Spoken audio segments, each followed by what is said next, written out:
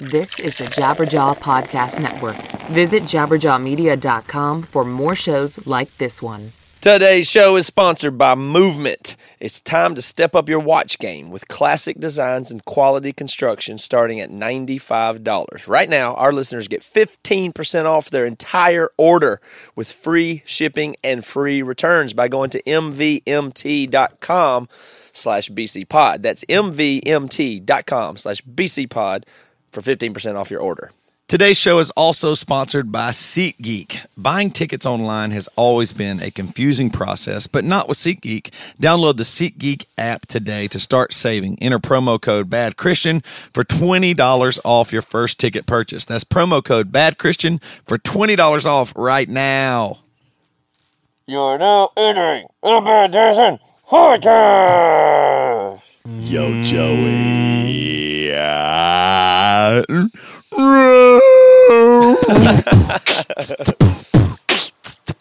When you are sitting in your car wanting something to do, just turn on this and you won't get pissed. It's the Bad Christian Podcast, fool. All right. I just made that off the top of my head. Oh, man. That came right off the top of my head. We could tell. I mean, I don't know if that, I think that's called freestyling, right?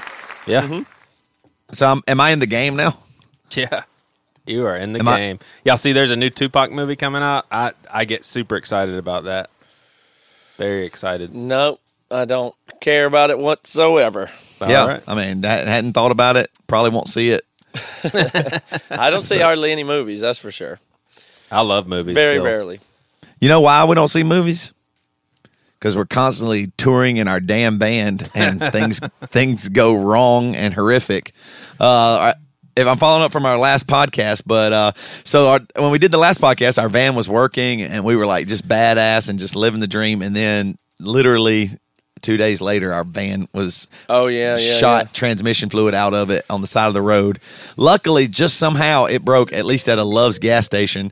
So we were there and we were able to get a ride, and we had to ride in the back of a U-Haul to Denver. Then we rented a van, and then we got to Idaho, and we had to. Our bus is broken down too, so we got a new bus, but we got to figure out how to pay for it, or if we can, or whatever. So I don't know what we're going to do about that. We've gotten in trouble by talking on this podcast about our transportation too much, so I feel like it's a jinx, and I'm not superstitious as you are, but we did talk about the bus being our lifeblood and our how we survive, and then the next podcast we talked about how it broke, but here we are in our van, and we talked about it. The mechanic said you can't make it. We said yes we can, and then that failed, and he was right. So now we do have a new bus, which is great. That's new news for me. I didn't know that. Y'all like it? So we bought. No, it's very cool. It's got a lot of work to do on it, but I think we know how to do the work this time. Yeah. But we got a good deal on it. We bought it from a Mennonite family in the middle of nowhere in Idaho. With there was a Mennonite family with 10 kids. 10. And they lived on like 250 acres in Idaho. Just were farmers. Y'all should have offered, hey, nice. if you give us this bus, we'll convert. That would have been a good deal. Well, see, that's the thing that's interesting about them is I was thinking about this a little bit. I think it's interesting to talk about is they live way out in the middle of nowhere, and they're very sweet people. Like I really like them and their family a lot. Yeah. So they live way out, third generation in the same house, and and there's 10 kids, so you get the sense that they never leave that property. Like almost never do they leave that property. They're also extremely religiously devout. So he was sending me text messages and said about praise God that the bus made it to Seattle, not because he thought it wouldn't, but that's just the way he thinks. And he said he'd been praying. He sent me a text message yesterday and said he had been praying that the bus would make it, and he was so happy. Great guy, devout. And they did try to convert us. They actually gave us tracts. Yeah. At their house. The lady, while we were trying to figure out the money, asked Dave, did he know where his eternal resting place would be? She asked that. Yeah, she did. Right. So, but I'm saying what's interesting to me about that is they are very devout religious people who care a lot. And think about it, they don't ever hardly come in contact with other people. It's not like there's any restaurants around or they go to work or anywhere, and they have 10 kids, so how are you going to go around anyway? So if somebody comes to their house that is a stranger to look at their bus and they know we're in a rock band, they must have felt like this unbelievable pressure, like, whoa, this is an opportunity in front of us to convert. Like they would have probably been racked with guilt if they didn't try to convert us to the religion that we already are, which is a funny thing about it. It's the same when people come to your door or whatever. If you try, if somebody or a guy on a street preacher asks you, if you're a Christian, you tell him yes, he won't believe you. You know, Right. that kind of thing. So Dave tried to tell them we're believers, but I don't think they believe. You know, if somebody's trying to convert you, they don't even believe that you can't even tell them I'm with you. That's They so don't funny. I don't even do believe that. you. Like I when people are witnessing to me, and I'd say it happens at least once or twice a year. I'm in the Bible Belt, but when someone's witnessing to me, I just kind of let it go. I'm like, oh, thanks. Like Yeah, I don't tell them that's I'm all a you can do. pastor because I don't know. It just comes across a little awkward. I mean, they do believe it though. Like that's why they had to do it. Like they would have felt guilty to themselves and to God, I think, Oh, if they wouldn't have thought, hey, you know, because I mean, what we do, we're in a rock band and we have tattoos and we're out there, Yeah. so everything that we look like is probably against what they Sure. think would be a Christian, you know, for sure. And I think you're right. I think most people proselytizing that. Because if everybody's a Christian and they feel unfulfilled, they'd rather you go, yeah, I'm not a Christian. Tell me more about it. That's right. They would love to hear that. Yeah. They want that's your not better Christians. move is to act like you've not heard it before would make them very happy and excited, and act like, oh, I'm kind of interested. You know, Yeah. I'm going to do some real thinking about this. Oh, gosh. And then just leave, and then they'd go, yes. You know, Yeah. like, that's the best thing you can do for them to stay encouraged. I mean, So if you want to, Here's what's super crazy thought for me that I just can't reconcile and I just don't believe anymore. But any religion that has a God that would put the eternal destinies of people in other people's hands. Like, think about that. You're creating this like humanity, and you're like, it's up to them to get each other in a place where they'll be okay throughout all eternity. Like, I actually read an article, it was when I was doing my seminary stuff, and this guy actually said people are going to hell every second, and he gave the calculation of what that means and how many people go every year, and you guys are watching TV. Like, you need to be on airplanes right now going to tribes because, I mean, so he basically even thinks you can not hear the gospel, die, and go to hell, and tough. That just is crazy. And like we were talking about last week, I mean, that those people genuinely, truly, and authentically believe that. Yeah. And they act out of that. So they seem, so, and this is what's really freaking me out, honestly, is they seem like extremists in a way. And if you put them in some other religion, let's say Islam or Muslim, then they are extremists. Like if they're acting out of those convictions. Yeah. And so it's really crazy. And it also puts this thought in your head like, wait a second, these other people believe the Bible more than me then, I guess. So they really believe it and I kind of believe, you know, like what does that mean? Right. Like the people that seem to believe the thing that I'm saying I believe the most, that but makes sense. The thing that does bother me though is the things that they believe most strong are just the other sins that people do. That's the thing. But motivated by what Joey just said, is. those people are going to hell right now. After we talked last week, and you were talking, you and I kind of agreed, Joey. I think you might have disagreed a little bit, but just about hell and how people don't totally believe that. I really want to. Those people do. I thought yes, they do, except for I want to do an art piece, an art show or whatever. And I thought about this. I thought, here's what I want to do for 1 week. What type of person do you think is going to hell? Say a child molester. Right? A child molester. A lot of people think that gay people are going to hell, right? A lot of people think that Hitler's going to hell, right? I want to film, it's fake or whatever, but I want to show you a person like a child molester, and then you just set them on fire, and they're having worms eat them for 24 hours a day for 1 week, and you can just hop on YouTube and watch it, and I guarantee you'll go, that can't be right. If you saw somebody burning and in torment for 1 week, I don't care what they did, your brain would say, nah, that's too much. That's enough. I really actually believe that. I don't think anybody having to watch somebody go to hell. And there's some sick people, so maybe obviously there are some people, but the normal person, if you could hop on YouTube right now and just see someone in torment, you would not go, yeah, they deserve it. They deserve that, not just for a week, well, forever. it would not make sense that it would be, if it is about justice, then it would never make sense that it's infinite because you can only commit a certain amount of evil. Injustice. Yeah. So it can't be an infinite amount of infinite torture. Right. Wouldn't actually be justice now, would it? Yeah. No way. I'm gonna do. I'm gonna do a guy and girl that slept together before marriage. I'm gonna a gay person, and you just put it on the YouTube, and it's just them in fire, in torment, like a webcam of traffic. It's just a webcam of hell. Baby giraffe. You'll see. You'll see. You won't be able to watch a minute of it. You'll go, no, that's too much. There's reformed literature that actually says we need to praise God because that reflects His glory. So there are people, but I agree with you that if they actually saw it, they couldn't praise the I mean, Lord. if I saw real torment, like some people have tried to show me videos of people's heads being chopped off, or whatever it is, I won't watch it because it's just too much. I don't think anybody deserves it. All that stuff, like it just is too much. So I really think that our warped sense of hell is based on this justice thing that we have, and that those people are wrong and we're right, more than the eternal punishment. You think side. even the people that are attracted to the fact that those other people have to pay, you think even they would relent if they had to? Yes, if you because no there's matter what, if you think tattoos are bad and somebody's going to hell for tattoos, if you watch a tattooed person in hell for 1 week, 24 hours a day, you can flip it on at any time and see torment. In that 1 week, you would go, nah, that just that I don't care. You go, yeah, but the Bible, no, you wouldn't do that. You wouldn't wish that on anybody. How about this? The baby that died at 1 year old.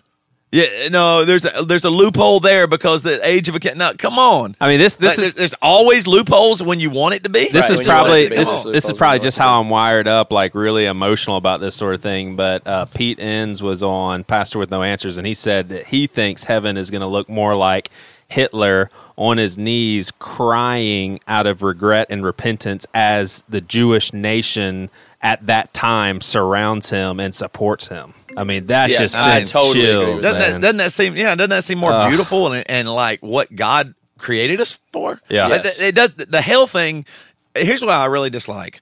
I grew up. So you don't believe in hell anymore? You don't believe in eternal conscious torment? That's not what I'm saying. I'm working through it. But here's what I will say. I grew up with hell was just a tool to scare the shit out of you. Yeah. It wasn't even about hell. And that's it's just, where you're bad. You and I always disagree with this because it is scary. Like, if the only good thing about salvation is not to go to hell, sign me up. Like, but that's what I'm saying. Why would in the same breath somebody go, God is the most loving, kind, gracious, forgiving God in the whole world, but if you don't do something about it, you're going to burn forever in a lake of fire with worms. He's also just, and he's very sad. You don't think that's just. You, Pastor Joey, don't think that's just. Of course I don't. But nobody does. But his ways are not that's your my ways. Point. Nobody actually believes that's just. What they think is, fuck that guy over there. He's a bad guy. He was a sinner. He didn't believe the way I did. Yeah. And that's the thing that bothers me. Like, it's some tool to scare people. Hey, the only reason you should believe in God is so you don't go to hell. This fire. That's the reason you believe in God. I mean, so you don't go to fire. Yeah, as a kid. That's not belief. That's just fear. God doesn't want that. That doesn't make any sense. Yeah. I mean, it just doesn't. And I know there's tons of people listening right now. They're mad and go, yes, it does. And I get it. And maybe even have valid points. But I'm just saying, to lead with fear of God as if that fear means literal, like petrified, scared for your life. I mean, I believe fully if I met God right now, I would be fearful. I'd kneel. I'd be overwhelmed. Well, so but that doesn't mean Hitler like and a child molester. But that's not like an abusive father fear where you're like scared to death to say the wrong thing because he's going to beat the hell out of you. Is that the God we serve? Yeah. That if you say the wrong thing, he's going to just beat the hell out of you forever or put hell in you. I mean, that tool that Christians use just really bothers me now because it made me as a 10-year-old for weeks at a time go, God, please forgive me. Please forgive me. I'm so sorry. I didn't mean it. I shouldn't have done that. I disobeyed my parents. They said, I remember one time they said, because my brother and I are boys. I can remember being 10 or 12 years old, and my parents said, don't do anything crazy in the house. As soon as they left, we played kickball in the house. And we knocked over a lamp, of course, playing kickball inside the house because I thought it was really fun. And I lied about it. And then I just had to pray over and over because I was so scared, not because I did something wrong, not because I disobeyed my parents, not for any real educational purposes. I was just scared to death I was going to hell. Yeah. That's it. I was scared to death that I would be burning very soon because God saw me play kickball in the house. Yeah. Oh yeah. That's not good. That cannot be right for a child to have to entertain those sorts of thoughts. I remember my dad burning leaves in the backyard, and like I felt like it was revelation at the time. I was like, I cannot believe there are going to be people that are surrounded by this fire that is so hot I can't even get super close to it, and they're going to be in that forever. And it just made me sick. Like, it's just, Right. It's crazy. All right, well, I want to ask you guys a question about something I've been processing once again on gender roles. But before we do that, I don't know. And that was our hell talk. I don't know if people know People this. burning in fire with worms in their skin. Moving on. Moving on. I don't know if people realize that. Hey, Joey, before you move on, though, I did want to say something. It was like that family was really sweet. Oh, yeah. They had 10 kids. They like one of them, they have like, it was just crazy how nice they were and caring and gentle and all this stuff. We get it. Mennonites are nice also. Cool. Yeah, but it's really funny thinking about like we're just trying to do a deal and trade off money and sell something and do a deal here, but they have to throw in, yeah, you might burn forever. By the way, oh yeah, you missed 20. You still owe me $20, and you might be burning forever, forever. Never stop burning. Hope you enjoy your bus. Yeah, good luck with that. So, Not the best sales tactic. Well, the last thing I wanted to tie to that too is I also saw and they gave us tracks, and I also saw some tracks in the truck stop too. They had them out by the bathroom, and I wanted to run this notion by you guys. There was a track sitting there. There's 2 or 3 different ones. You open up, they're cartoons, and they say, "This is how this works. This is what Jesus is like. Here's heaven." It's, you know what I mean? It's really inviting, and it's not. It doesn't seem that judgmental. It's really a kind of a pleasant way that they try to open you up to it and tell you what the sinner's prayer is, and we want you to do this, and this is how you get there. Everybody's familiar with what those tracks are, and I was thinking, if you want to compare fundamentalists, and that's fundamentalism, I was thinking 2 things. What would a Muslim tract look like? Do they exist to convert people? Like, are Christians the only ones with tracks? Right. Yeah. I mean, because if it's a method, Hindu tract. then does Muslim tracts exist? Now, if you put, and then I would love to see if you put them in the truck stop next to the Christian tracts, how people would react first, which would be unbelievable. You're right. They wouldn't last more than 10 seconds without being destroyed and boycotting of the. Would it have the pictures truck stop. of you banging virgins? Like, well, this could that's be what I was you? going to ask. I was just going to ask what would I think be. their religion's a little more than that, Joey. I don't know if I just. I don't Well, know if that's you. yeah. Sounds like you're diminishing it a little So, bit. so there's the Christian tract. It talks about sin and this and that or whatever. Then you open the Muslim tracts and it says 72 virgins, has a picture of it and say, "Need I say more?" That's what Joey thinks. That's what I was asking. Like, what would be their message? Like, how would you convey that in there, and how would people react to I mean, that? think of this. Ask any guy, hey, Islam and Christianity can both be true. You get to pick which kind of heaven that you want to be in. Who's not going to? Oh, goodness. I tried to look up the Muslim angle. tracks. I don't see any, though. They may It might be exist. smarter than that. Now, you know what's really funny that you mentioned that?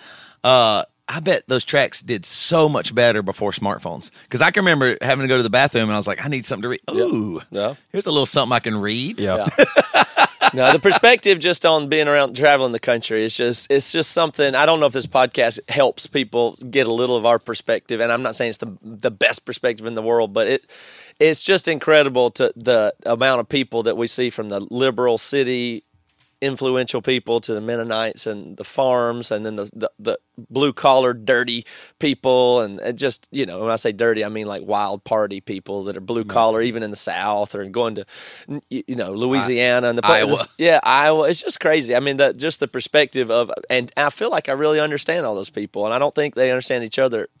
Right. It's the most bizarre feeling to go from that rural town to playing in Seattle last night. And just like, I think those people must hate each other, and they seem like they act like they do, but they're totally both really cool. Like, Right. It just really. That's what I'm it's saying. just We meet people from every religion, non-religion, all the time. We meet people from the big cities, the small towns, whatever it might be, and they're all cool. That's the thing that just it really is. When I hear like atheists talk about like the division of religion, sometimes it is a weapon. Sometimes, you know what I mean. I guarantee you there is so much more in common than people would really believe between Muslims and Southern Baptists. They probably have so much more in common, but they can't even get past themselves because they want that anger, that pushback, or that just so defense. isolated. Like the Mennonite people that live on that farm. Like, again, that's not their fault. That's just their lifestyle. But there's no chance they could have ever hung around or met almost any other type of people. Gay people, city people, smart liberal people. Like they cannot have even encountered them, other than maybe what they get out of the media. It's just pretty If scary. you travel and move, you will be more open-minded and more grace-filled and loving. Yes. That is just true. The more people you can meet in this world that come from different backgrounds, I do think, for the most part, you at least go, okay, I can't be. Wait a minute. What is it? You have to figure out people in relation to you. But there's one other thing that's interesting about that. From their point of view, that they don't want that, because they would see that as corruption. So Right. for sure, if they were forced to come live next door to me and interact in this city, would they change? Yes or no? The answer is yes. They would change because they would have my neighbors. They would meet these other Right. people and go, oh, these people are not bad. These people Right. are like me. I do like these people. Oh, they believe that. They believe this.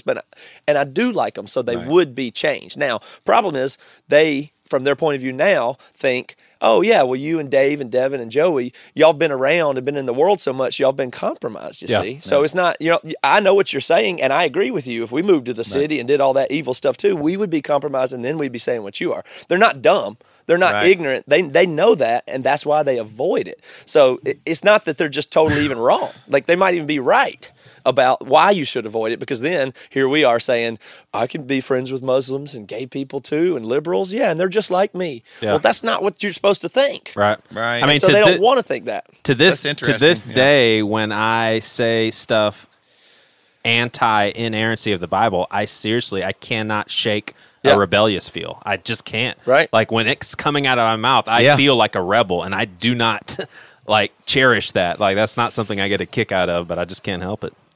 Yeah, and it's from experiences it's from experiences that, matter of fact, are going to change you. So the question is, if you know it's going to soften your edges, your fundamentalist edges, is that okay? Yeah. I mean, does that mean, I don't know. Yeah.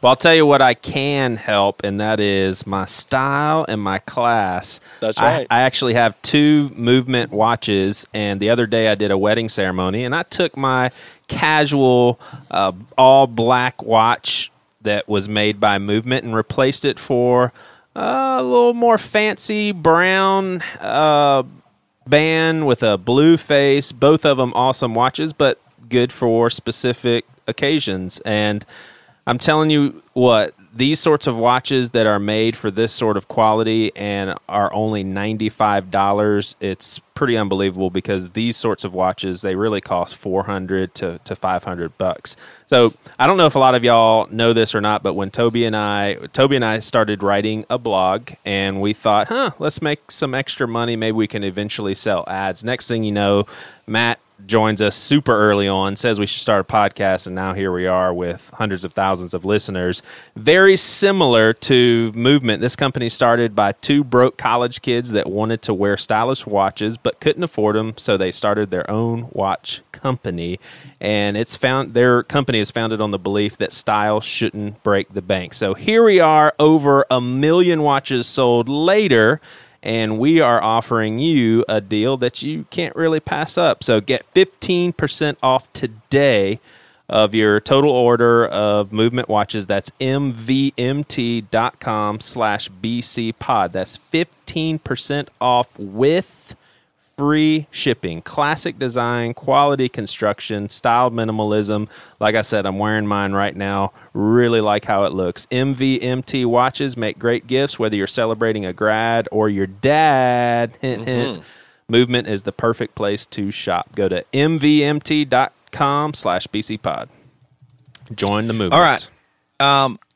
Today's show is also brought to you by just an awesome service, and it's SeatGeek. I have the SeatGeek app on my phone, and it's by far the easiest way that I found to shop for tickets. I can be anywhere, like on this tour in the back of even when my vehicles break down, SeatGeek doesn't break down. I can even order tickets through SeatGeek in the back of a U-Haul. I mean, it's just that good. It's so amazing. With just a few taps, I can instantly find the seats that I want, and I actually just use SeatGeek. I'm a huge, let's see.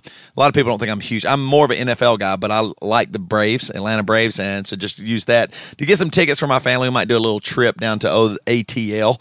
But SeatGeek is designed to make your ticket buying experience easier than ever, and that's just the truth. It is so easy. SeatGeek saves you time and money by searching multiple ticket sites to compare prices and find amazing deals. And to get the most bang for your buck, SeatGeek grades every ticket based on value to help you immediately identify the best seats that fit your budget. That's what I love the most about it. You can just figure out, what can I afford? Oh man, this seat's really good. And it's that price. Oh, that's so cool. Plus, every purchase is fully guaranteed, so you can shop for tickets on SeatGeek with confidence.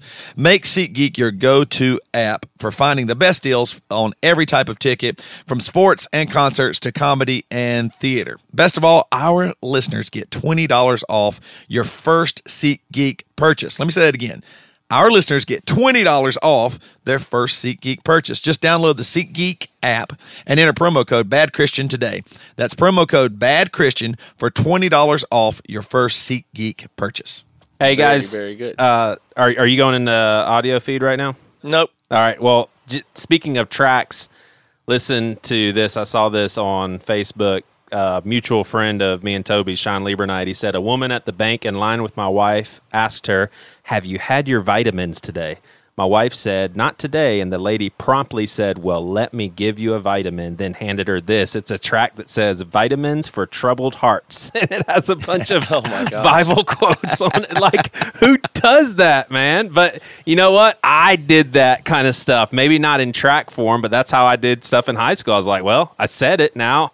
I don't have guilt. Their blood's not on my hands anymore.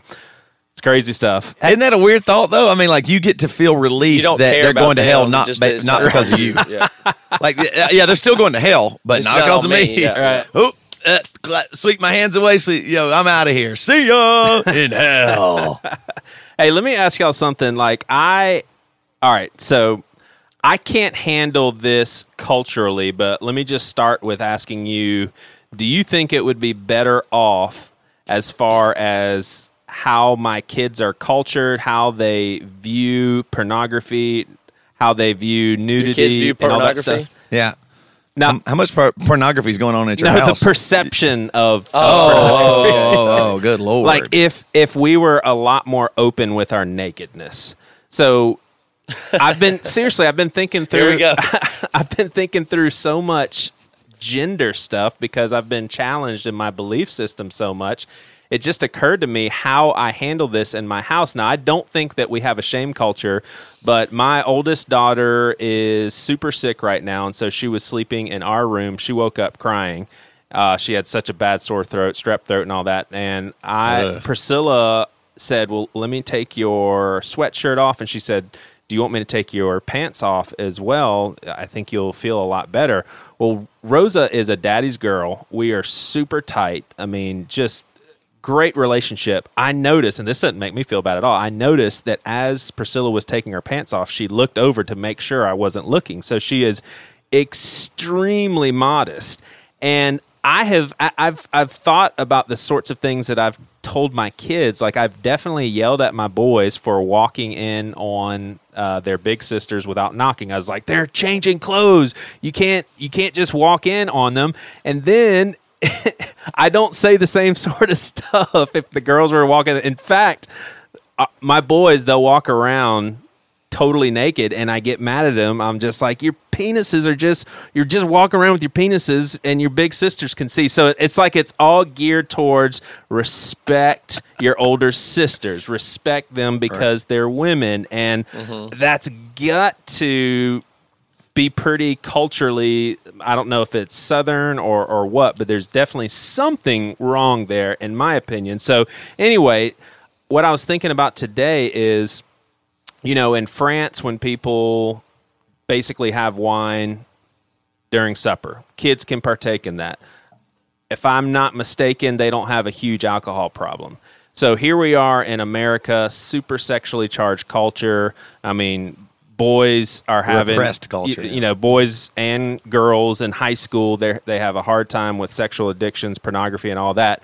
Could we eliminate some of this sexual stuff and struggles and addictions and all that by being more open with our own nakedness? So I don't think that we can flip a switch by any means. I couldn't handle it culturally. I mean, there's no way I'm going to come to my kid and say, hey, by the way, we're all going to be okay with our nakedness. That's not what I'm suggesting. Tuesday, naked supper. Right. Yeah. But what if we would have started off that way? So basically, there never was a time when Rosa wasn't naked around me. There never was a time where I started to make sure she couldn't see me because she's old enough for that to register. I mean, just for discussion's sake, could that possibly be a good thing? I mean, aren't there cultures that you see on National Geographic where nakedness just is not a big deal at all? There's got to be benefits of that. Course.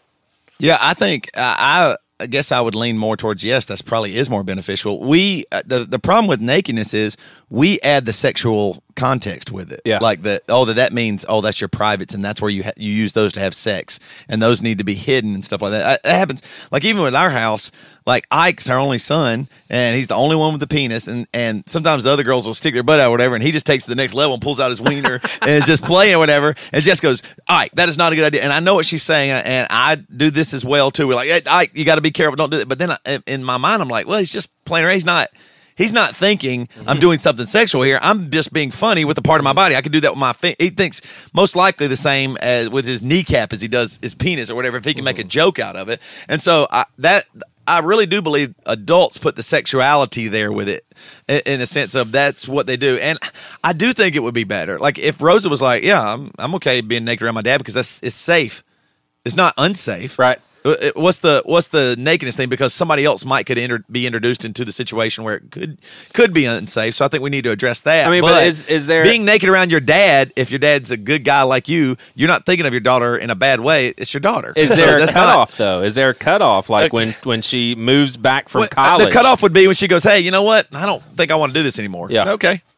Okay, so there's a bunch of stuff here, but while we continue to talk about this, I'm going to see if we can find and pull up our old episode where Joey told us he showed his penis Virgil to his dad. Speaking of that. So that seems like it'll play here, so I'm going to try and find that in the next few minutes. But yeah, I mean, you're totally fine with nudity. You showed it to your dad when you were 20-something years old. Desperation. I want to show that to the audience because I know we have a lot of new listeners that haven't heard that, but I want to go back to that because it was so pure. But there's a bunch of stuff tangled up in there, but I'm going to start here by saying that I think the seeds of that over-sexualized or repression are probably sown way before in a kid, just about the energy that you put around it. So they'll understand shame and your nervousness long before. Those are things they do understand. Yeah.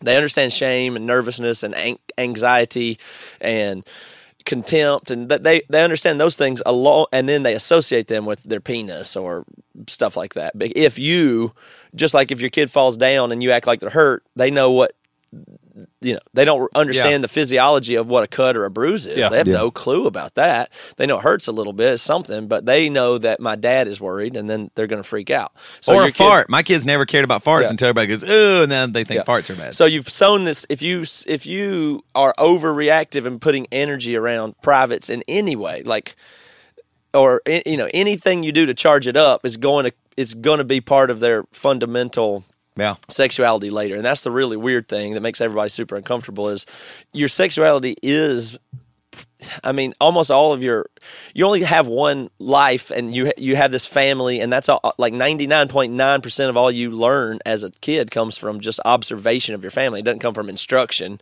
or certain things. It's from the behavior, and so, just think about all the stuff in sexuality that makes everybody so uncomfortable, like call me daddy or there's just so many things that are in there. And I can only imagine the best way to handle anything is to just try to put as little of energy and importance on it as possible. Yeah. So the more comfortable you would be, like by making your kids make sure they never see your penis, I don't think that necessarily helps. Yeah. Now, or going the opposite way and making sure they always see it. It seems like it would charge it up. I mean, of course that seems goofy. Right. But I'm pretty sure just having no energy around it whatsoever and just simply talking about it in the same way that you talk about any other manners. Like, we don't say this word at church.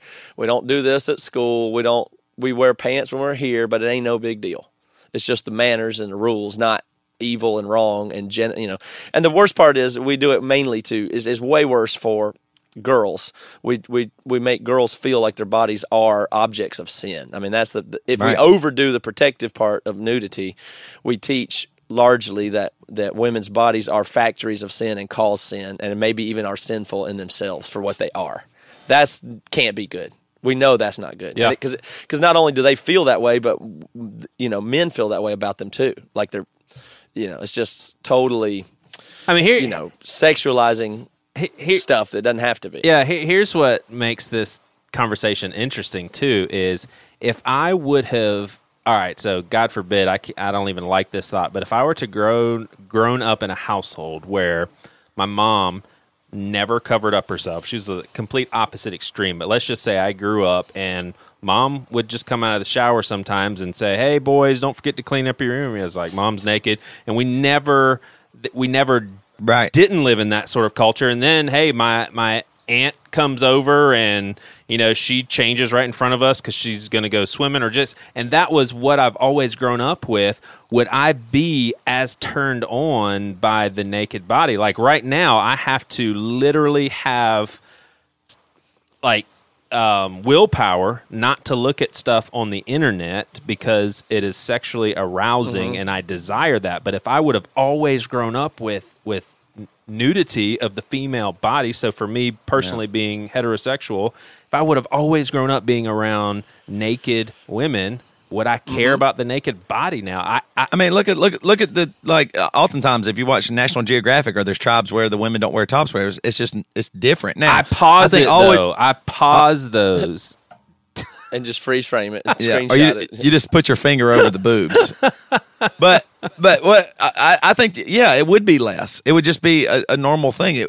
In fact, we have made sex either so sacred or so vile or so hidden that it only causes problems. It's almost all problems we have from sex. It's either too much, too little. Everything about it. It's very hard to find normalcy in sex because there's so much that it's in it and around it and everything about it. It's just really crazy. Like I can remember walking into a room, my mom's room, and she had her top off, and I saw her boobs. Yeah. And I did something wrong. Yeah. And she didn't make me feel bad. She didn't shame me or anything. She said, I'm changing or whatever. But in my brain, I went, I know that's supposed to be covered. And I don't know maybe I did something really bad. I'm sorry, Mom. And she was, like I said, very graceful. It was just an accident or whatever. But to me, I went, but if it had always been that way, I wouldn't have thought about it. I wouldn't even thought anything. But because it said there's something sacred about it or vile or just between these two people and everything else is really bad, that made me feel like I'm a sinner. I'm a terrible, bad person. Yeah. Because I saw a body. Yeah. Well, it's interesting too because whatever we're supposed to get out of the Genesis account, it does seem like I'm not sure if we can escape this completely just because the naked body, because of the fall, does produce shame. So it's interesting. I don't know. I always, I don't care if my if our daughters feel comfortable, whatever. Like I give my daughters showers. Now the oldest is 7. Give my boy a shower, so put them in the bath, so I see them naked. Yeah. But I don't want. That's the thing. I don't want to instill in them that's not. That it should be okay. Now at the same time, I have to be aware. I don't want them showing their body parts to strangers or other people or whatever. In this world, you do have to have protection for your family and kids, especially. But I do not want to. I'm trying as hard as I can not to put my adult brain towards these issues. Right. I want them to understand what it actually is and let them decide for themselves. So are you? Yeah, I mean, that's the main thing to be doing is empowering them to make the decisions about if they want somebody to see it or not, or if it's okay or not. You want them to just have autonomy and authority over their body is the main thing you want to instill. Yeah, in a kid, but sure. I agree with that. But there's also a time and place for guidance. So if it was something that we needed to teach our kids, hey, you don't just. You're not naked around the opposite sex, and I don't know if that is something that we should be teaching them. But the possibility is there that, you should instill that into them. It doesn't have to come along with shame, does it? Well, the interesting thing is clothes make your body more sexual. If everybody was naked, it's not like the clothes keep you from having premarital sex. The clothing and hiddenness doesn't stop anything. We all know that. Right. I mean, everybody has sex. So if you had less clothing, it wouldn't spike in sexual activity, I don't even think. I don't even think the clothing and the hiddenness matter. In fact, the hiddenness, I think, actually adds to sexuality, perversion, adding to the body. That's the thing. That it doesn't matter. And like you said, I'll be really honest right here. You are setting your daughters up to think their sexuality is different than the boys. Your daughter's here. When I was naked, Dad said, go hide, do this. When your son goes, why are you doing that? Ha ha, it's funny, your wiener's out. You know what I mean? There's a different context there where they're picking up on. They're smart enough to pick up on it. And so that's not you doing a bad job. You care about your daughters and you're trying to do right by them. That's not what I'm saying. And they know they love your dad. They all those good stuff. I'm not saying that. I do the same thing. But we are instilling in our kids, wait a minute, there's a difference between a girl being naked and a guy being naked. When a guy does it, it's more comical. It's lighthearted. He's being goofy. When the girl does it, something bad's going to happen to you or you're doing bad. It's even if we don't say those words, it's implied there, and that's sad. That's really sad because I want my daughters to be comfortable with their bodies. I just want to. Yeah, I want them to be super comfortable and confident in their bodies. Okay, so there's an issue going right now. There's in Virginia or Maryland. I think it's Virginia. There's a beach in Virginia right now where there's a lot of people who are going topless there. They do it in South Beach in Miami and, of course, in Europe and stuff. So there's the big thing that people talk about is that it's not right that men can be topless and women can't. Yeah. And so at first you go, oh, come on, that's stupid. Men don't have boobs and women do. Right. So there's that, of course, that you feel that at first, but then you think about it and you say, but that's only because we've made it that way. Yeah. And some men do have boobs, like Joey. Right, that's right. But so there's a big problem now because women are being bold enough to say, you know what, I want to sunbathe topless. I'm going to do that. This isn't bad. I'm not ashamed. And so that seems to some people to be very obnoxious, but they're just being brave enough to try to change the repressive kind of culture maybe that we have. And so on this particular beach in Virginia, they've said to it's going to turn into a fight. You'll probably hear about it more in the future because there's a big push and pull between the people that want to be family friendly and they're trying to decide if they're going to ask people and how to approach the people and ask them to cover up or not, or don't make them or arrest them, because even the law really basically doesn't. The law doesn't, and even in Supreme Courts and in high courts, they say it can't discriminate because of gender. So then they say genitals is indecent, and that would go both ways. Yeah. But boobs aren't genitals, right? I mean, they're not, and it's not. I mean, it's interpretive whether or not that's indecent or not. Yeah. And most people think, and it seems like going forward in the future, it's not gonna be. Yeah. So you have to think about your girls growing up in a time when certainly they could, in 15 years from now, sunbathe with their tops off. So you might want to think about that, like, or they're going to be too uptight and not that. I mean, that's kind of that's an adult expression. It doesn't necessarily mean anything. Yeah. So I mean, and then if so, could you take your family to that beach? Could you take them now? And if not, why not? Yeah. I mean, I'm asking you. Would you avoid that beach with your family next week? As of right now, yeah, for sure. Yeah. So yeah, I mean, I probably would. So then at some point you're fine. You're either going to contribute to that culture or Joey just avoid it or embrace it. You know. But why would you? Why would you avoid that? Why would you not want to see 45-year-old women who are clearly doing nothing sexual whatsoever have nipples? Because of the culture shock. I'm setting my kids up to be like, oh my gosh, what is going on? And it's just too confusing. Now, if I would have done is it confusing to a 4-year-old? Why is that confusing to a 4-year-old right now? Maybe not, but I don't have any 4-year-olds. I mean, it's only confusing if you coach him into being confused by it, and then when he turns 14, yeah, but that's what I'm saying. So perhaps how old's Waylon? 5? Yeah, you're actually right. He is 4. He's turning 5 in August. Oh my God, you forgot your son's age. Shit! But potentially, I have done a poor job when it comes to preparing them for something like that. But I definitely would not put them in that scenario because let's face the facts. William and Waylon, they do not see their mom without a shirt on. They don't. They do not see that anymore. Neither does their dad. Oh, that was good right there. Hey, how about this though?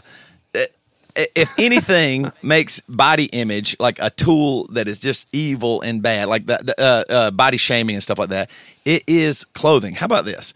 When you actually see somebody naked, it's almost always a really in shape body that's been airbrushed or looked a certain way or whatever. If everybody was naked, you would see what real bodies look like. You'd see all different sizes, some flabs, no flabs, mostly flabs, wieners of all sizes, boobs of all sizes, vaginas, hair of all everywhere, nowhere. You would see what real bodies look like. Instead, all the bodies we see are usually without their clothes are perfect. Yeah. Porno is usually, I mean, you know what I mean? Or it's models. Or workout people, everything that you see revolving nudity is always not achievable almost. It's a very small minority of people that get there that work their tail off and get just killer amazing bodies, but it's just crazy. Instead, we hide everything and it becomes body shaming because we are so careful that, wait a minute, what if somebody sees you nude? That means what? Right. That you're open for business with your penis and vagina? It doesn't mean that. Well, see, it's the same thing on all these freaking culture things that have always happened, and Christians have always been pretty bad about it. It was dancing is bad. Tattoos are bad. Rock music is bad until it's not, until it's fine, and then everybody's fucking fine with it. That's right. all we ever do.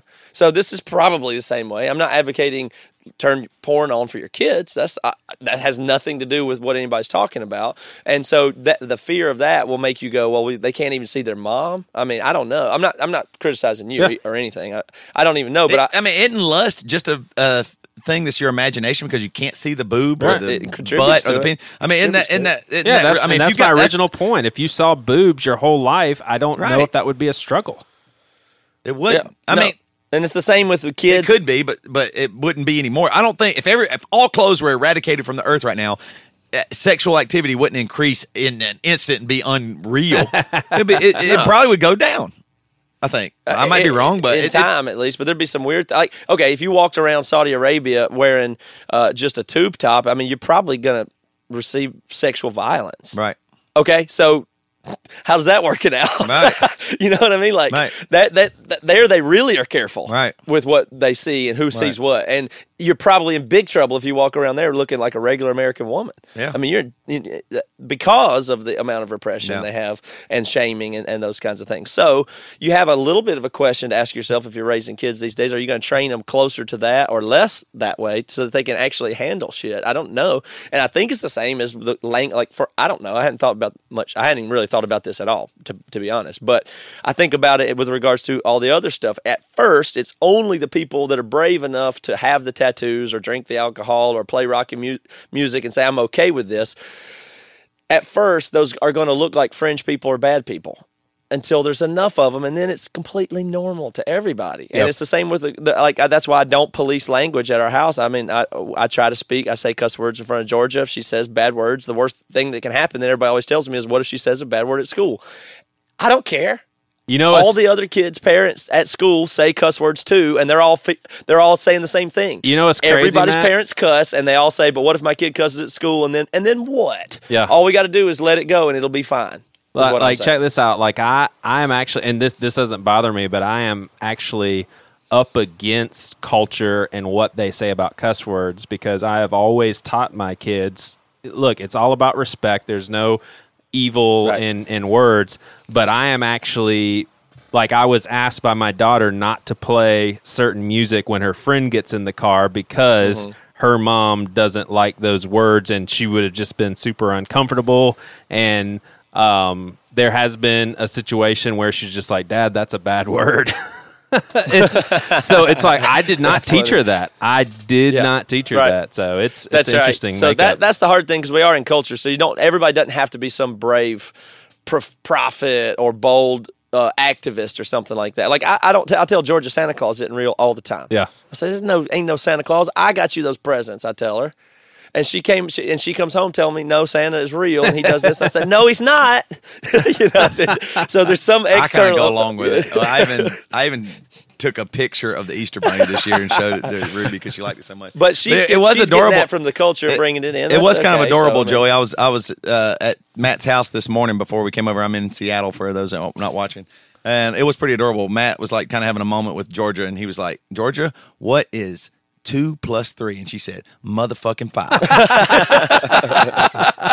And I was just like, oh man, father-daughter. It's just beautiful to me. It's just beautiful. So anyway, speaking of touring, can we talk a little bit about the next shows we're doing here? Yeah, we can, but we got this clip of Joey. I got this clip of Joey talking to his dad. I set that up to tantalize you. Yeah, let's get back to Joey's penis. Toby and I did not know this was even a story or anything when it came up on the podcast at all. And so this is just Pastor Joey just telling parts of his testimony. I mean, I've got one life to live. What am I doing with my life? So I'm going to say something. When I was engaged, I was so petrified about my wiener that I actually had oh my God. I actually had a talk with my dad, and I was explaining to him why. Oh my Jesus in heaven. I do not know what's about to come out your mouth. No, I don't know this. You had a wiener talk with your dad pre-marriage. Quit interrupting him. I'm interested here. I mean, nobody knows this. Oh my God. Someone knows this. My Lord. Just you and your dad. Hey, anything for podcast ratings, anything for our podcast to keep growing. But I was basically sitting with him. It was just us two, and I was telling him, Dad, I'm really stressed. I think maybe my wiener never became an adult size. And so I just pulled down my underwear and my pants, and I just showed him. I said, No, you did not. This isn't true. You did not do that. You did not pull down your pants. You did not do that. You're making this up. I was desperate. The next person that was going to see it was my wife, and what if This it was can't like be the smallest true. thing This ever? is like one of those internet things where you find out it's a false. Yeah. Go ahead. Okay. Well, anyway, I just said, "Am I okay?" And he just kind of shook his head and he said, "Yes." And he had a look on his face like, "Please put that back." Like you're fine. No, Is this true? Yes. You can ask him. We'll get him on the podcast. You literally were sitting there with your dad, and you're like, "I got to know if my wiener's normal," because you thought your dad had a big wiener or a normal wiener, but you thought was big. This isn't true. It is. Oh. Put yourself in my shoes. Okay, listen. I'm not trying But to. I mean, what be all person doesn't over- realize that an adult has a hold bigger on. penis than a Technically, a Joey, we 10-year-old? have been in your shoes. We both have dads with wieners. And we both have And we wieners. both have been No, engaged. We here's- have okay, wieners and we've no. been engaged. So I've been No. in your shoes. No, here's why you weren't in my shoes. Like, This is amazing. Thank you, Pastor Joey. I'm enjoying this. listen. You only live once. At the risk of sounding self-righteous, I did not have a whole lot of frivolous sexual activity. I didn't have All right. my thing in anyone's mouth or anything like that. My so Lord. I didn't have a whole lot. What is of that? You didn't have to go experience there. Well, with I guess some- I can say I'm not in your shoes there. right. So I didn't have a Man, whole lot. this has turned terrible. I didn't have a whole lot of experience with people seeing it at an adult age, and so there was one situation where I did, but I know that she didn't have any experience or anything either. So I was clueless as to whether or not I was okay. But Well, so you asked. Yeah. What were you hoping? What like, was I supposed to do? What was I supposed to Just do? be- So it the doesn't next matter. I guess the there was next not much person was internet. going to be Priscilla. So your What? dad verified that you were in fact going to be okay. Yes, and that was like a huge weight off my shoulders. I was like, okay, well, I mean, because it was either he said, Sorry, I appreciate this, but I actually really do appreciate this. I am. it was Yeah. it was either him saying, hey, you know what, you're actually fine, or him being like, oh my Oh shit, gosh. we're all in trouble here, Oh Joey. my gosh! And because I didn't get the ladder, I was just gosh. super You jazzed. thought there I was was a- like, man, I'm ready to go. You Then. thought there was a chance that he Yeah. was going to be just amazed at how small you were. Yes. like you thought there was a chance you're that. Hey, you're my son. Your wiener's gonna be fine. Oh shit! Oh my god! Oh shit! You're No, it's cool. No, it's cool, dude. Yes. Nope, you should. No, I'm sure that. Yeah, that's great. Trust me, you're going to be fine. Hey, well, your wiener made 4 kids, dude. It's Yeah. totally fine. Okay. First of all, no pastor in the history of the world has been. This is the actual definition of transparency. Yeah, you're breaking some boundaries here, my friend. You deserve credit. And 2, This is how good. in the world have you never seen? I mean, you didn't see your brother's wiener, or in the bathroom, or take a shower, Or didn't anywhere? you have college roommates? I've seen your wiener. Like It's Toby 100% or normal. Me, like I knew you. Then you could ask me about wieners. You I know. ask your dad. Yeah, I knew you. We were best friends. I've talked to so- You could have came to me and said, "Hey, here's my. Why didn't you pull down your pants in front of me? I feel robbed. I would have loved to told you had a great wiener. I've talked to so I would have many loved to have been able to people- have that opportunity. I've talked to so many people wait, about hey. wieners, but never with my dad. That's you know what I mean. Hey, so here's a good point though. This shows because I was definitely very depressed, so I was thinking very obsessively. I was thinking irrationally. Like what you just said, Toby, we actually, like when we went on that first little tour with Seth and Devin and Robert and Austin and all those guys, Yeah. we actually did joke around and whip our things out and all that stuff. So it's not like I didn't see you guys, but I was still, maybe I thought to myself, well, I didn't really get a good look. I didn't really stare or something, but I was just convinced that I needed someone to validate. Like I needed someone to be like, you're okay. Because even like I was so messed up mentally and irrationally that I even got a physical, but I felt like Sorry. I felt like the doctor kind of patted me on the leg almost like, oh crap. Like, I can't believe I can't believe you did it still to this day, and I can't believe you told us it on the podcast. Oh goodness, good times. He might have the most famous pastor wiener in history of the Yeah, world. probably so. I guess, no, maybe like Jimmy Swaggart or something. His wiener's pretty popular just because he used it for ill will. Like you haven't even used your penis for ill will, and it's famous. That's pretty cool. Yeah, that's true. I think later on in the conversation, Toby says, I just imagine Joey's dad the next day at work. Fellas, you aren't going to believe the shit that my son pulled last night. Virgil just at work going, hey, just trying to sit there and watch the damn game, and all of a sudden my son's cock's in my face. Oh, gracious goodness.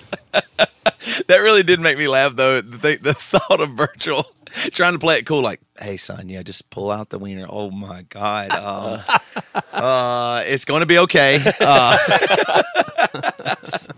All right. Well, that was really good. So overall, we conclude, though, that it might be better to de-escalate the amount of importance we put on stuff like that, right? Yes. Maybe we need to tone it down tone it down a little bit, the importance we put on genitals and how bad and good they are. All right, let's. I mentioned this before, but Audio Feed Festival is coming up, and us three are going to be there. Mm-hmm. We're going to do a Bad Christian podcast live there. It was really fun last year, and it was a great turnout. So get your tickets and come out because it's going to be even more fun this year. And Matt and Toby's going to be playing a set as well. It's a ton of really good bands, actually. I mean, this is a really good lineup. I'm kind of excited to see some. If you want to hear them. Yeah, I do. Well, there's a Bad Christian podcast. Is special guests. We're actually got a really good spot on the stage on Friday night there. Nice. The bigger musical acts that are headlining and stuff are John Mark McMillan and David Bazan. Those are the headliners on one night. And then Lowercase Noises is going to be there. They're playing after Matt and Toby, I think. So we're opening for Lowercase Noises and glad to do it. That's going to be good. And I think we are going to have Dave and Devin with us because we're doing some acoustic shows at the same time. Some Emory acoustic shows. So you'll get to see Matt and Toby kind of like a full band there that I think will be good. But also the Matt and Toby acoustic shows are going to be super good. We're doing Indy in Detroit and Chicago. Is that right? Yep. And that is at the end of June. All this is at the end of June. You can go to emerymusic.com for the acoustic shows. But most importantly, we want everybody to come to Audio Feed. We had a big group of BC Club people there last year, and it was a lot of fun. Audio Feed is June 30th through July 2nd. You can get early access on June 29th. It's in Urbana, Illinois. So you can fly in Chicago, come to it, drive up there. It will make a good trip, and it'll be a lot of fun. Now, we're asking you to go to badchristianday.com. After you look at the lineup, go to badchristianday.com and then buy your ticket there so that they know that we sent you and we've done our due diligence in trying to promote the festival. It really is a good festival. They do things a lot different, and they're willing. They're one of the only types of Christian festivals out there that would be willing to have something like the Bad Christian podcast come there and let us talk on mic for an hour and say whatever we're going to say, which I don't know what it'll be, but it'll be wild and it'll be edgy. They did not censor us last year. I thought it was really cool. They did not censor us. I thought it was pretty amazing. And they even said our event last year was like the highlight to them. They wanted to bring us back and give us an even better spot this year, and said that it was, we had a full tent and everybody really liked it despite what we say. So I think that's a really important phase. And just like we were talking about earlier, you have to be the first people willing to go first, and you catch a little flack for stuff and you seem like you're trying to be edgy or obnoxious, which is really, it's just a way to try to control people to say that kind of thing, because it's just not really true. It's just Audio Feed is like the first Christians that were willing to go out and go dancing or the first Christians that were willing to have tattoos and let people know. They're the first one of the first Christian festivals. That's fine with having David Bazan, who isn't a Christian at all, and in fact has a lot of anti-Christian type of messages at their festival, and let us be there. And John Mark McMillan, who's a worship artist right after that. Kudos to Audio Feed. So we really do think it's a thing we're supporting and going to, because it's part of changing our culture at large, which is, I guess, what we've been talking about this whole episode, is how active of a role can we play in shaping this culture. So kind of interesting. It's going to be very fun. And Aaron Lunsford's even trying to come up there and sell barbecue. Cook and sell some of his barbecue, which is delicious.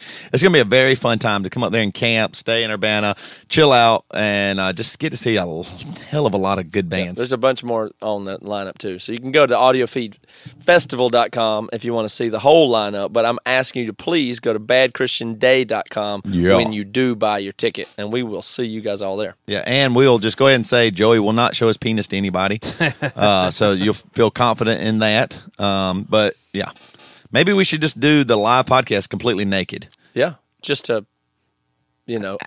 unrepress our society. I'm certain that if we did that, no one would lust or sin. Right, that's a good point. It's not going to be a lust problem if we podcast naked. Nobody's going to be like, oh my God, I got to have that. No, it's the exact opposite. That is a very good point.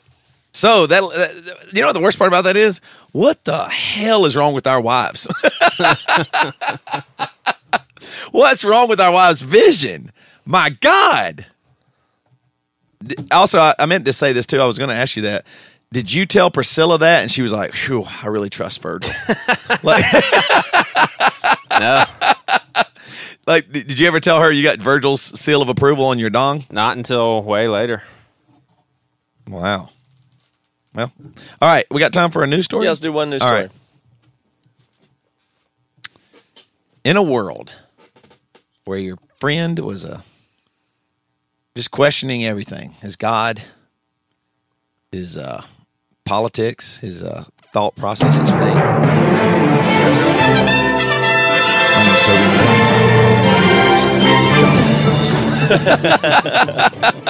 This is the dong. This one is a little bit about dongs. Actually, my first news story here is a little dongish, if y'all don't mind. I had a boss named Dolores Dong. No, you did. Yeah, I did. Dee Dee? Did y'all call her Dee Dee? She was actually the first time. That was the first time I ever recognized that someone my mom's age could be really hot. I was like 20 years old, and I was like, oh my gosh, I've never experienced this. She's maybe a little younger than my mom, and just unbelievable. Dolores Dong. Wow. Yep. Like, tell us a little bit more about her. All right, this comes from The Day. This is interesting. We're talking about how people are treated differently and how we need to be aware of that, and gender. That's not true. Treating people differently? That's not true. No. How people are treated differently because of their gender or whatever it might that's be. Not true.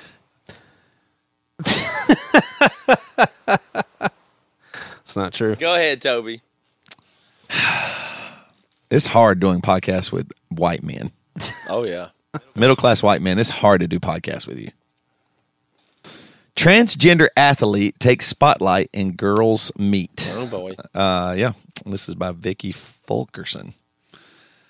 This is in New Britain. Last year, Kate Hall wasn't positive she fully appreciated winning a Class M state championship as a sophomore.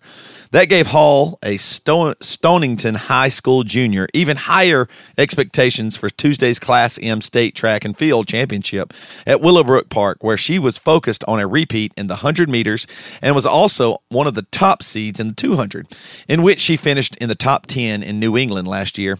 Instead, the day belonged to Cromwell's Andrea Yearwood, a freshman who won both the 100 and the 200. Yearwood is a transgender athlete who competed for Cromwell as a girl for the first time on April 5th, winning both sprints in a tri-meet against Portland and Old Saybrook. The New Connecticut Interscholastic Athletic Conference defers to the determination of the student and his or her local school regarding gender identification. It feels really good. I'm really happy to win both titles, Yearwood said after her performance in the Class M meet. I kind of expected it. I've always gotten first, so I expected it to some extent. I'm really proud of it. Yearwood won the 100 in 12.66 seconds, edging Hall, who was at 12.83, and Yearwood was first in the 200. Woodlands, Erica May, there's a few people that come in at different times. Hall admits to being competitive. That was the primary reason for the tears she wiped away Tuesday.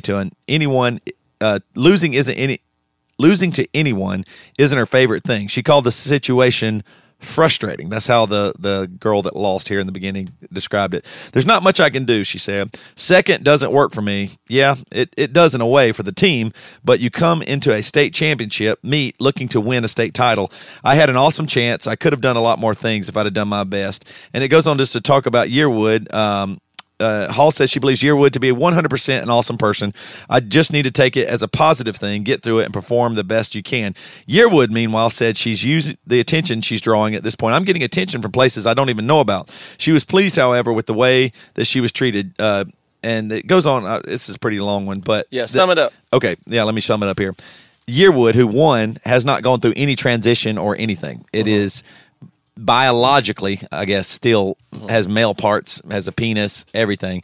And so that is basically a male body. So it's a woman, or said this person, Yearwood, says that she is a she, and she should have the right to compete against other females because she's a female as well.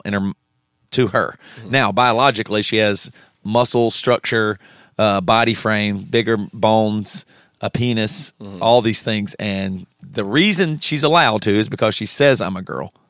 Right. I'm a female. Right. So that's where we're headed. Now, the loser here, really, I like that they showed that side of it. I thought she was being very gracious, but all she could say is, I'm frustrated.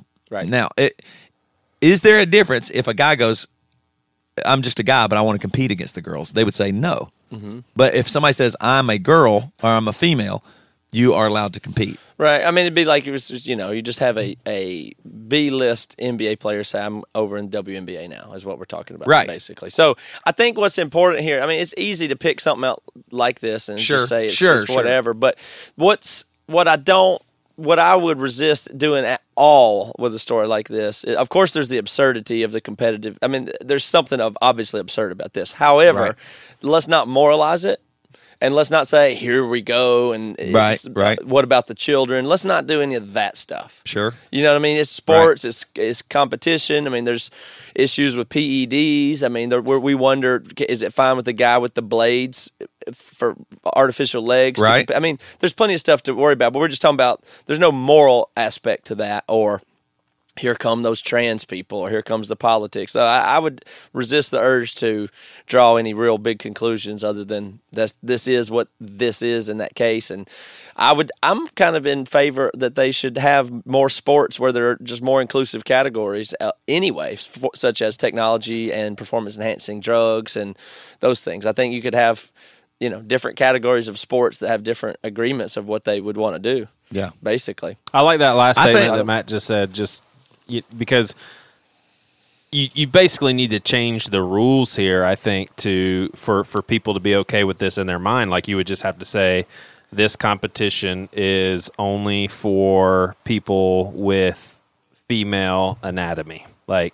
Which that would seem kind of silly, but that can't be fair for some. I mean, because what if there was a money prize, for instance, and a dude just says, hey, I am a girl, when in actuality... Well, it can be voluntary, and it can be a game. I mean, if you're playing Chutes and Ladders with your kids, and, But it is money, though. These people are trying to get into college and get scholarships and stuff like that. And so here's where I will say, I think this is a completely unfair advantage. If a female started taking testosterone, they would ban her. If you had raised levels of testosterone. So I think what they're going to have to do is stop looking at sexual organs, and they'll have to do some kind of test with a testosterone level test. It has to be under a certain level, or maybe, I don't know, some other genetic tests. I don't know if they can do other stuff, but something, because you cannot have an advantage. You're right. Like, even the person with with their legs missing and wearing those blades, you're right. They are questioning, does that give you an unfair advantage? I think you have to do that. And then I think if you do it that way, then feel free to that they could still compete. It's like weight against class. Females that want to. Yeah, exactly. Weight classes. What I mean? It's just like weight class. Like, if you're 200 pounds, you can't fight this 150-pound guy. Right. So we say that if you have a testosterone level over this, I don't care what genitalia you have. Right. I mean, it's happening. Like, I've heard it on like Rogan and stuff like that, where there are transgenders who are in the ring fighting, and there is an advantage there. I mean, there is an advantage. That's not going against their sexuality, how they identify, or whatever. But within sports, you will have to do something like that because it is true. I mean, I don't think it's going to be an epidemic. I don't think there's going to be a lot of guys going, "Oh, I didn't make it in the NBA. Hey, I'm a girl." You know, it's not going to be Joanna Man every day.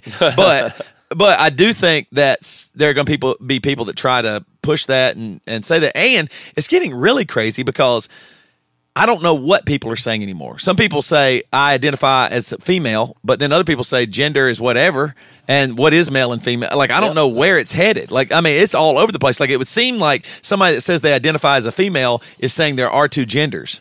Almost, you know what I mean? Like, Sure. and so that negates. Well, you can be whatever you want to be, and so that's what I don't understand. The same way as I've heard, some people argue that bisexual negates that. You can just be anything. Your sexuality is just totally fluid, and there isn't gay or straight. It's just whatever. Well, those things are all going to get sorted out. So I just say resist the urge to say, "Oh, we're headed to a particular place," or "There's a super right and wrong about it." We're headed to a new place, and we're going to figure it out. Right. I think if we just kind of whatever, like I think it's real obvious on stuff like bathrooms. We saw that bathroom the other day in Boise, and it said one of them said urinals and stalls, and the other one said stalls. Okay, do whatever you want to do. I love that. It wasn't men or women, and you can go whichever one. I would never build two bathrooms if I had a business personally, unless I was mandated by the state. I would never do that. I would just make a bunch of stalls in a bathroom. I mean, it'll be okay. It just will be okay. It will be just fine. So as long as you can hang out and talk about it and just let it unfold, we'll figure it out. I mean, that I don't think it's a big deal. But you will see some kind of that will be interesting. Okay, so this is a freshman in high school. What happens when she goes, "Oh, they're not giving me scholarships to join," and it's because I'm transgender. I want to, I won all these things. Everybody else gets the scholarship. Why don't I? And they'll have to go. It's going to get weird, but don't panic. That's all. No, I'm not going to panic. I think it puts us in a better situation. We have to talk about these things and maybe get to some real facts. That's what I'm saying. Like, it might be real facts are, hey, new testing, and that'll be better for everybody anyway. Maybe. Right. So some people that you say that it's so bad or wrong, or there's some big agenda, but I don't really see it that way. And on the other hand, I'd say there's probably some people who are transgendered that are profiteering or opportunistic or mentally ill. Those things exist also. Right. Okay. I mean, that same as too. There's amazing transgender people who are just figuring stuff out and want. You're saying I'm saying across the board, whether you're transgender or whether you're straight or whether you're male, female, gay, whatever, all across the board, there's great, and then there's both extremes. Great people and opportunists on the other end. Yeah, for sure. You don't escape that just because you say something. You know what I mean? Right. So, all right. That's the damn news. Well, I want to challenge. I want to challenge everyone as I read these BC club names. Please don't formulate in your head whether or not this particular name is a name of a male or female. That's really crossing a line. You ought to be ashamed of yourself. So please don't do that. We have Anthony Smith, Lucas Nicholson, Alex Langusa, all female. Largusa. Tyler Hadwacker. Well, no, it's Tyler Hardwacker. He had to have done that on purpose. Andy. No, that's his name. Hardwacker. What if it is? And we're just like, I'm ridiculing his name. Andy Warren, Dan Hall, and Nathaniel P. Harris. These people have gone to thebcclub.com, and you've joined the family of individuals that covers across this globe, 47 different countries, all 50 of the United States of America, and we will stay united, and we will not, and I repeat, we will not, what did I just? All 50. All 50. We will not be gender specific. I'm going to close with two things. Number one, speaking of 50 states, Emory has now played in all 50 states. Good job, guys. That's right. We pulled over on the side of the road in Wyoming, the only state that we had not played in, and I made everybody get out of the car, and we played acoustic in a scenic lookout area in Wyoming for some workers that were doing road work. So now Emory has performed in all 50 states. We had to not cross Wyoming off the list. We're And- good at performing. And also, I want to say thank you to everybody in the BC Club who comes up and meets us at shows. I want to remind you, if you are in the BC Club, let us know that, and I'll ask your name and I'll ask your last name, and then I'll go, oh, yes, I can put the face with the name, because I'm pretty good with names. I usually remember them. Well, I've seen them in the club before, so please don't hesitate if you see us at these shows to tell us you're in the BC Club. I'd like to know that. And thank you for all the people in the BC Club who come up to me, take their picture with me, stand within a few inches of me, and then report to the BC Club that I do not stink, even though I don't take showers very often at all. That's nice And of I'm them. going to tell you, I got home late last night from tour.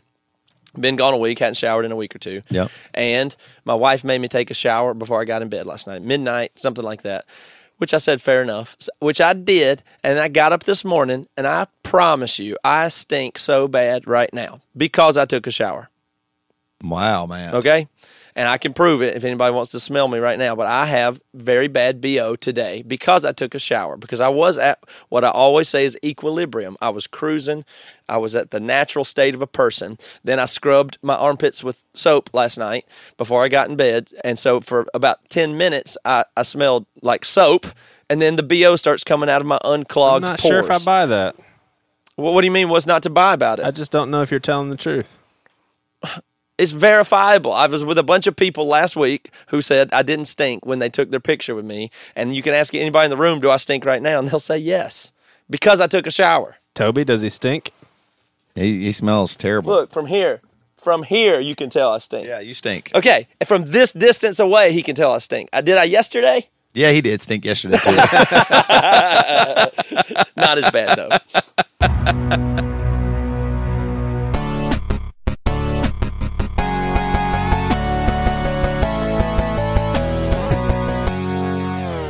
You've been listening to the Jabberjaw Podcast Network, jabberjawmedia.com. Shh.